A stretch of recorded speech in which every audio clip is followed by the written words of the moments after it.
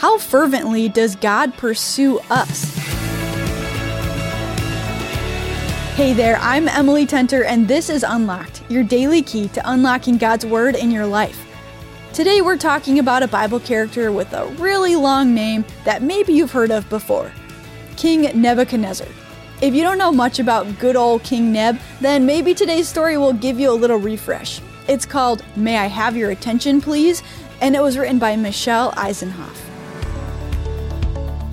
King Nebuchadnezzar had no interest in God.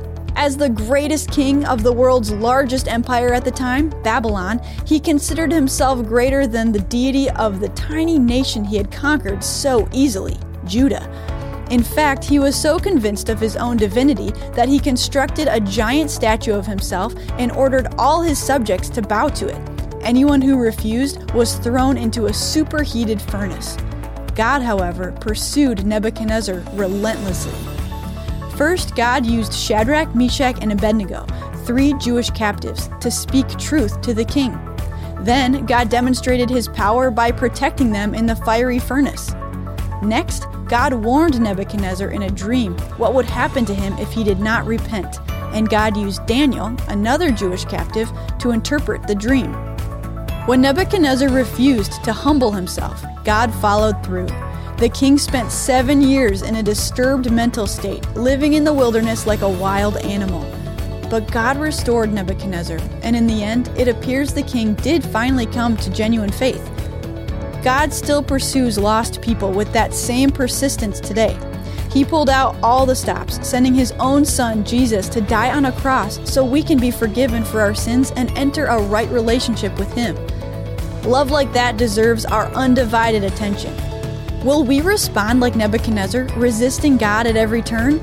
Or will we put our trust in Jesus and follow the examples of Shadrach, Meshach, Abednego, and Daniel, pointing others to God's love through the guidance of the Holy Spirit?